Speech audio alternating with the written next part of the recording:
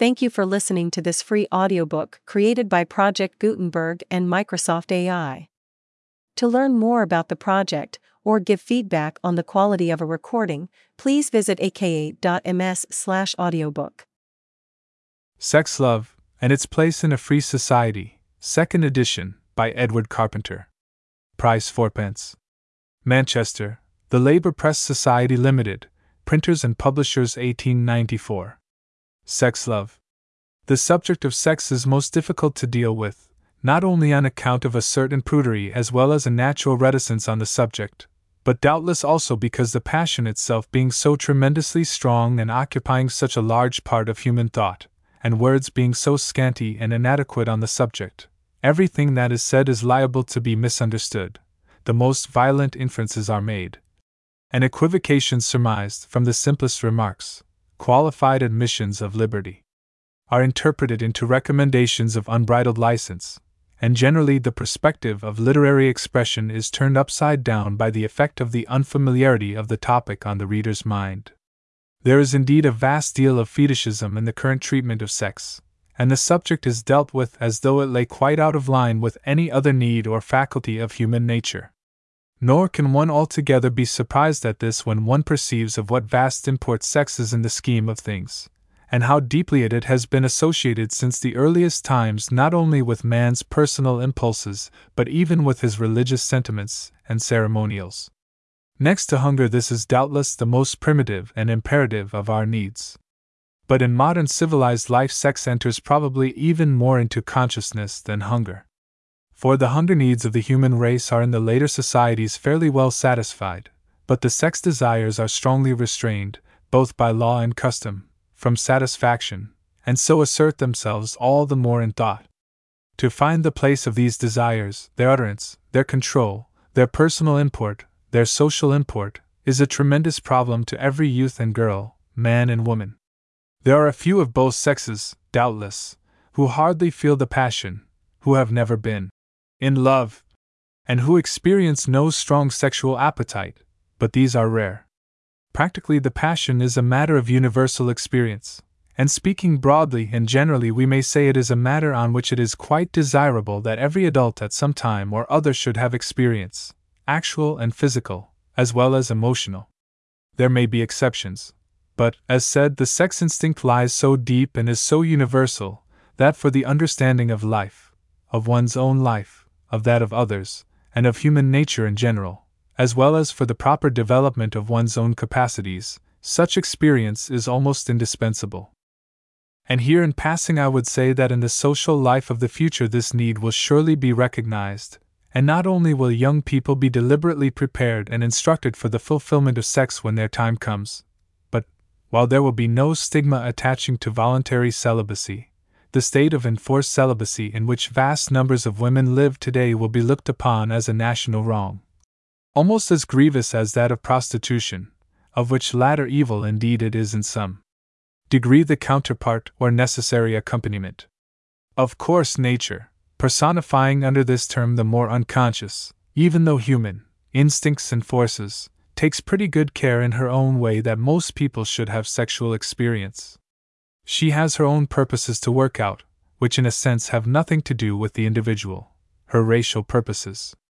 But she acts in the rough, with tremendous sweep and power, and with little adjustment to or consideration for the later developed and more conscious and intelligent ideals of humanity. The youth, deeply infected with the sex passion, suddenly finds himself in the presence of titanic forces, the titanic but subconscious forces of his own nature. In love, he feels a superhuman strength, and rightly so, for he identifies himself with cosmic energies and entities, powers that are preparing the future of the race, and whose operations extend over vast regions of space and millennial lapses of time. He sees into the abysmal deeps of his own being, and trembles with a kind of awe at the disclosure. And what he feels concerning himself he feels similarly concerning the one who has inspired his passion.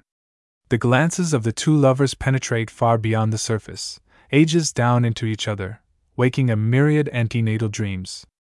For the moment he lets himself go, rejoicing in the sense of limitless power beneath him, borne onwards like a man down rapids, too intoxicated with the glory of motion to think of whither he is going. Then the next moment he discovers that he is being hurried into impossible situations, situations which his own moral conscience, as well as the moral conscience of society, embodied in law and custom, will not admit. He finds perhaps that the satisfaction of his imperious impulse is, to all appearances, inconsistent with the welfare of her he loves.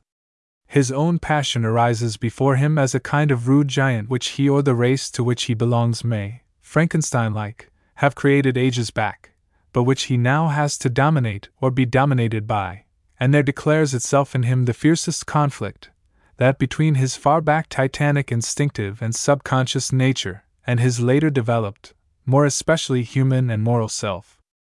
While the glory of sex pervades and suffuses all nature, while the flowers are rayed and start out towards the sun in the very ecstasy of generation, while the nostrils of the animals dilate, and their forms become instinct, under the passion, with a proud and fiery beauty, while even the human lover is transformed, and in the great splendors of the mountains and the sky perceives something to which he had not the key before. Yet it is curious that just here, in man, we find the magic wand of nature suddenly broken, and doubt and conflict and division entering in, where a kind of unconscious harmony had first prevailed. Heine, I think, says somewhere that the man who loves unsuccessfully knows himself to be a god. It is not perhaps till the great current of sexual love is checked and brought into conflict with the other parts of his being that the whole nature of the man, sexual and moral, under the tremendous stress rises into consciousness and reveals in fire its godlike quality. This is the work of the artificer who makes immortal souls, who out of the natural love evolves even a more perfect love. In tutti gli amanti, says Giordano Bruno, e questo fabbro vulcano, in all lovers is this Olympian blacksmith present. It is the subject of this conflict, or at least differentiation, between the sexual and the more purely moral and social instincts in man which interests us here. It is clear, I think, that if sex is to be treated rationally, that is, either superstitiously on the one hand nor licentiously on the other, we must be willing to admit that both the satisfaction of the passion and the non-satisfaction of it are desirable and beautiful. They both have their results, and man has to reap the fruits which belong to both experiences. May we not say that there is probably some sort of transmutation of essences continually effected and effectible in the human frame? Lust and love, the Aphrodite Pandemos and the Aphrodite Uranios, are subtly interchangeable. Perhaps the corporeal amatory instinct and the ethereal human yearning for personal union are really and in essence one thing, with diverse forms of manifestation. However that may be, it is pretty evident that there is some deep relationship between them. It is a matter of common experience that the unrestrained outlet of merely physical desire leaves the nature drained of its higher love forces, while on the other hand, if the physical satisfaction be denied, the body becomes surcharged with waves of emotion, sometimes to an unhealthy and dangerous degree. Yet at times this emotional love may, by reason of its expression being checked or restricted, transform itself into the all-penetrating subtle influence of spiritual love. Marcus Aurelius quotes a saying of Heraclitus to the effect that the death of earth is to become water, liquefaction, and the death of water is to become air, evaporation, and the death of air is to become fire, combustion. So in the human body are there sensual, emotional, spiritual, and other elements of which it may be said that their death on one plane means their transformation and new birth on other planes. It will readily be seen that I am not arguing that the lower or more physical manifestations of love should be killed out in order to force the growth of the more spiritual and enduring forms, because nature in her slow evolutions does not generally countenance such high and mighty methods,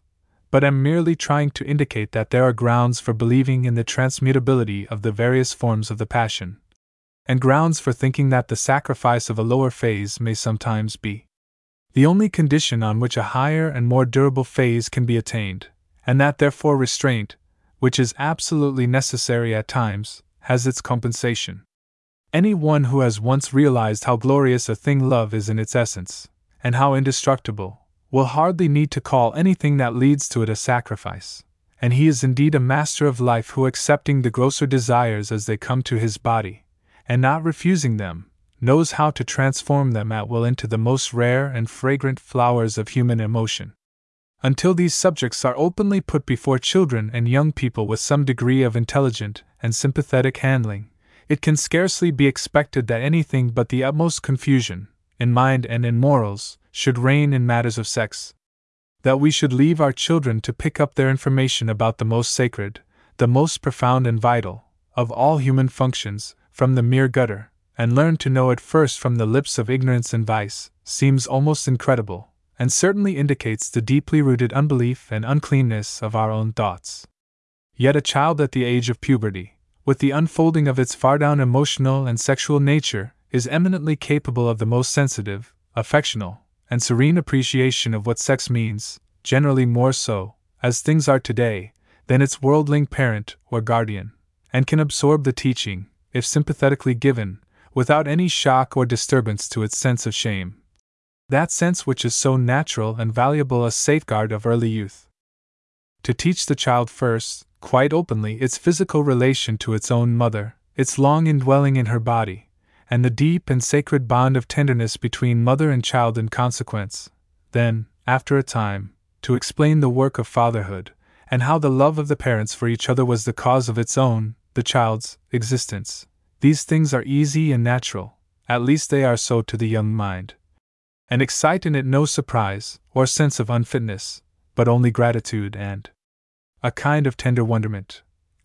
Then, later on, as the special sexual needs and desires develop, to instruct the girl or boy in the further details of the matter, and the care and right conduct of her or his own sexual nature, on the meaning and the dangers of solitary indulgence, if this habit has been contracted, on the need of self-control and the presence of affection in all relations with others, and, without asceticism, on the possibility of deflecting physical desire to some degree into affectional and emotional channels, and the great gains so resulting. All these are things which an ordinary youth of either sex will easily understand and appreciate, and which may be of priceless value, saving such an one from years of struggle in foul morasses, and waste of precious life strength. Finally, with the maturity of the moral nature, the supremacy of the pure human relation should be taught, not the extinguishment of desire, but the attainment of the real kernel of it, its dedication to the well-being of another, the evolution of the human element in love, balancing the natural, till at last the snatching of an unalloyed pleasure, regardless of the other from whom it is snatched, or the surrender of one's body to another, for any reason except that of love, become things impossible. Between lovers then a kind of hearty temperance is much to be recommended, for all reasons, but especially because it lifts their satisfaction and delight in each other out of the region of ephemeralities, which too soon turn to dull indifference and satiety, into the region of more lasting things, one step nearer at any rate to the eternal kingdom. How intoxicating indeed, how penetrating, like a most precious wine, is that love which is the sexual transformed by the magic of the will into the emotional and spiritual. And what a loss on the merest grounds of prudence and the economy of pleasure is its unbridled waste along physical channels. So nothing is so much to be dreaded between lovers as just this, the vulgarization of love, and this is the rock upon which marriage so often splits. There is a kind of illusion about physical desire similar to that which a child suffers from when, seeing a beautiful flower, it instantly snatches the same, and destroys in a few moments the form and fragrance which attracted it. He only gets the full glory who holds himself back a little, and truly possesses who is willing if need be not to possess. On the other hand, it must not be pretended that the physical passions are by their nature abhorrent, or anything but admirable and desirable in their place. Any attempt to absolutely disown or despite them, carried out over long periods either by individuals or bodies of people, only ends in the thinning out of the human nature, by the very consequent stinting of the supply of its growth material, and is liable to stultify itself in time by leading to reactionary excesses. It must never be forgotten that the physical basis throughout life is of the first importance, and supplies the nutrition and foodstuff without which the higher powers cannot exist or at least manifest themselves. Intimacies founded on intellectual and moral affinities alone are seldom very deep and lasting. If the physical or sexual basis is quite absent, the acquaintanceship is liable to die away again like an ill-rooted plant. In many cases, especially of women, the nature is never really understood or disclosed till the sex feeling is touched, however lightly. Besides, it must be remembered that in order for a perfect intimacy between two people, their bodies must by the nature of the case be free to each other.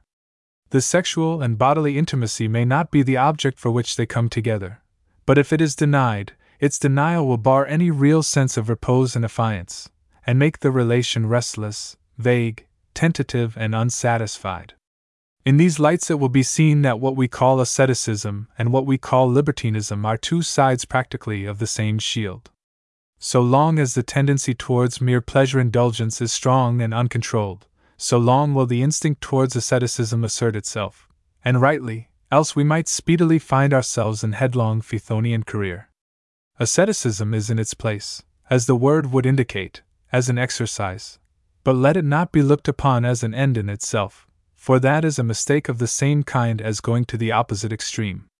Certainly, if the welfare and happiness of the beloved one were always really the main purpose in our minds, we should have plenty of occasion for self-control, and an artificial asceticism would not be needed. We look for a time, doubtless, when the hostility between these two parts of man's unperfect nature will be merged in the perfect love, but at present, and until this happens, their conflict is certainly one of the most pregnant things in all our experience, and must not by any means be blinked or evaded, but boldly faced. It is in itself almost a sexual act. The mortal nature through it is, so to speak, torn asunder, and through the rent so made in his mortality does it sometimes happen that a new and immortal man is born. The sex act affords the type of all pleasures.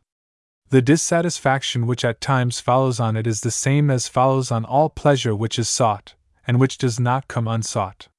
The dissatisfaction is not in the nature of pleasure itself, but in the nature of seeking.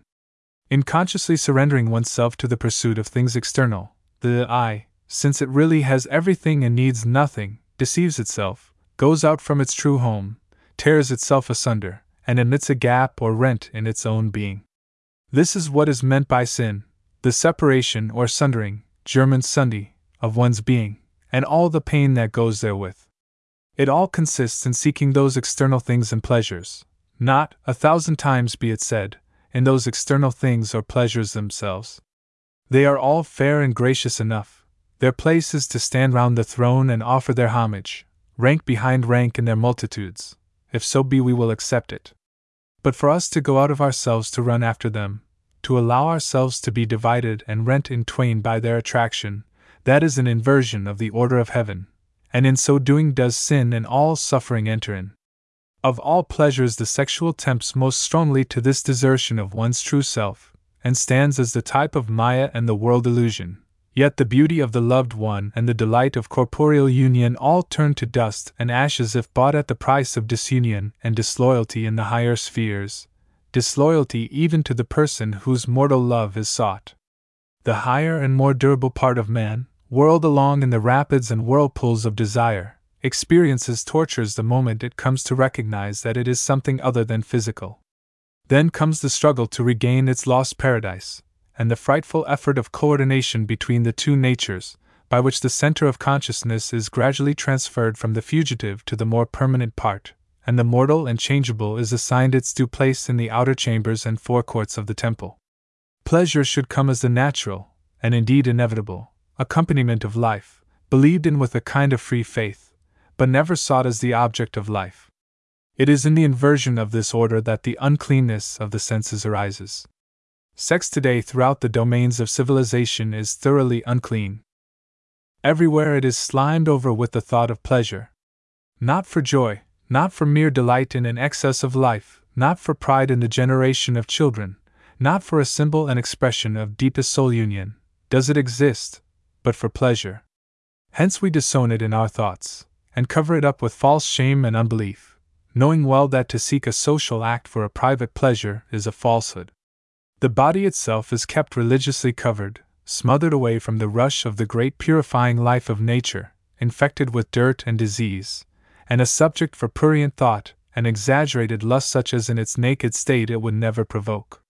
The skin becomes sickly and corrupt, and of a dead leaden white hue, which strangely enough is supposed to be more beautiful than the rich rose-brown, delicately shaded into lighter tints in the less exposed parts, which it would wear if tanned by daily welcome of sun and wind.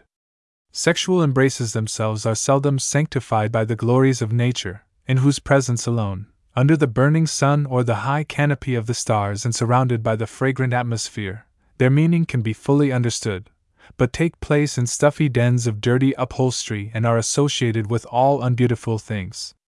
Even literature, which might have been expected to preserve some decent expression on this topic, reflects all too clearly by its silence or by its pruriency the prevailing spirit of unbelief, and in order to find any sane, faithful, strong, and calm words on the subject, one has to wade right back through the marshes and bogs of civilized scribbledom,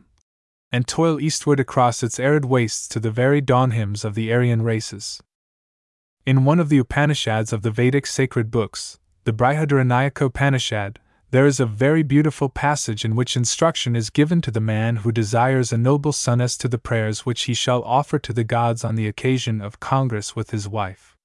In primitive, simple, and serene language it directs him how, when he has placed his virile member in the body of his wife and joined his mouth to her mouth,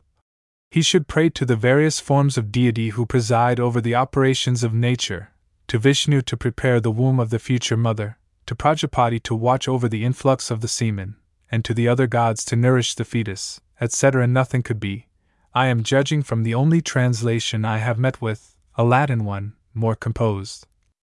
serene, simple, and religious in feeling, and well might it be if such instructions were preserved and followed, even down to the present day. Yet such is the degradation we have come to that actually Max Muller in his translations of the sacred books of the East appears to have been unable to persuade himself to render this and a few other quite similar passages into English,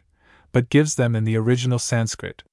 One might have thought that as professor in the University of Oxford, presumably sans père et sans reproche, and professedly engaged in making a translation of these books for students, it was his duty and it might have been his delight to make intelligible just such passages as these, which give the pure and pious sentiment of the early world in so perfect a form, unless indeed he thought the sentiment impure and impious,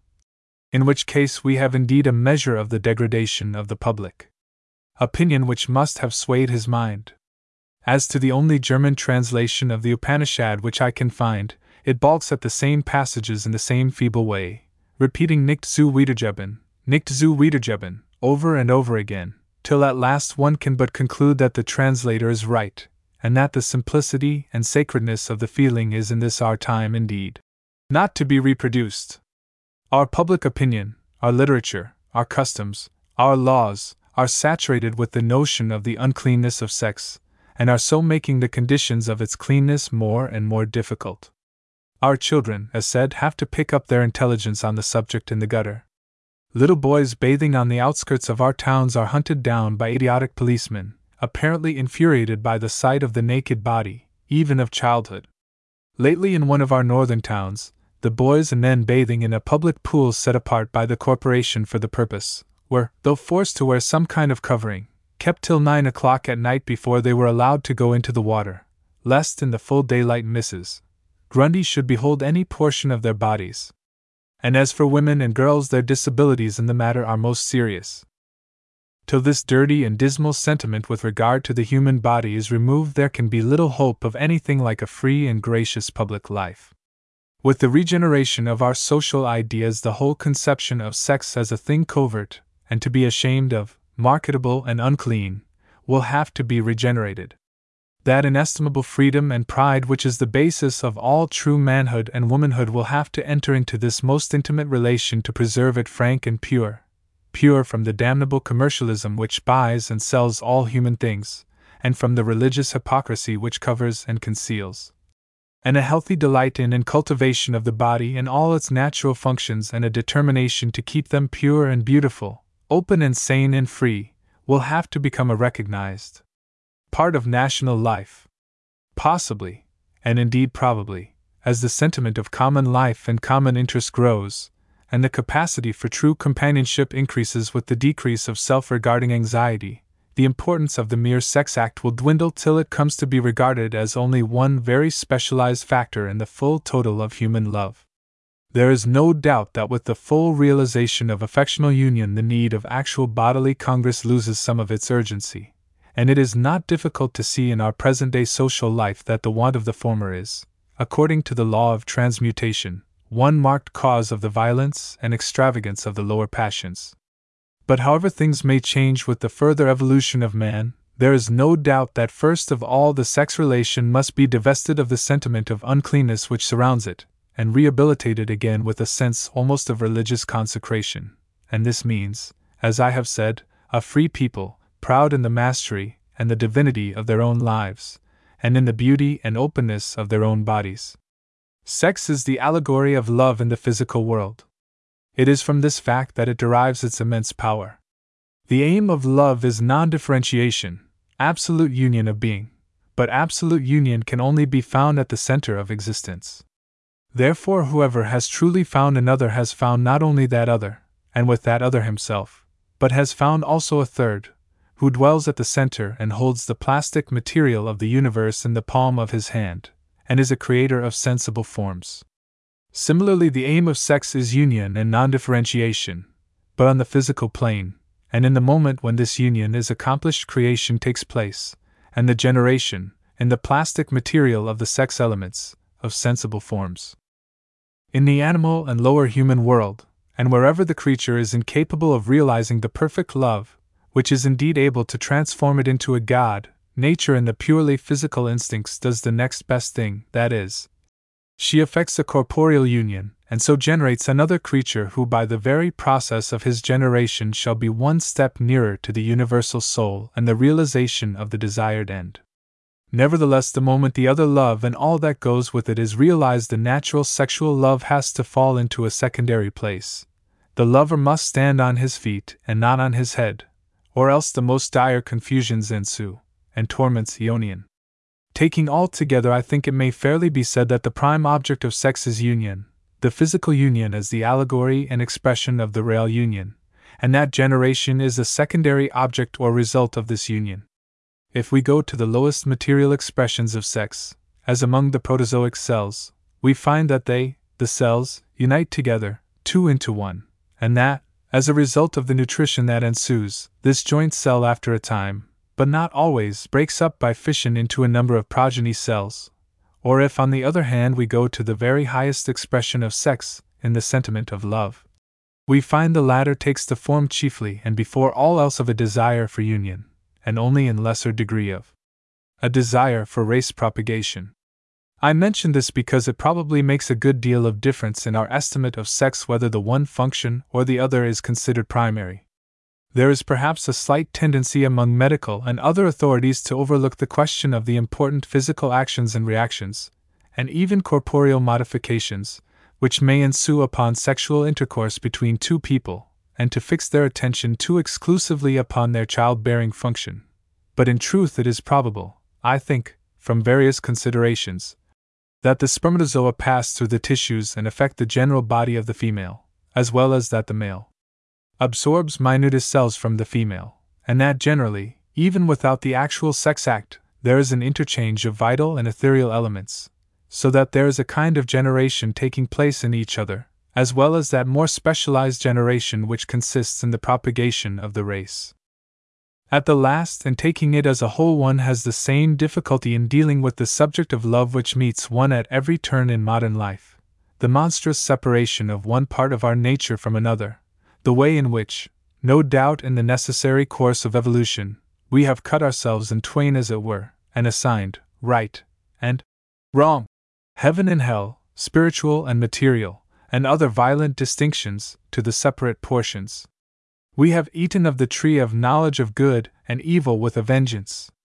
The Lord has indeed driven us out of paradise into the domain of that Fabro volcano, who with tremendous hammer strokes must hammer the knowledge of good and evil out of us again.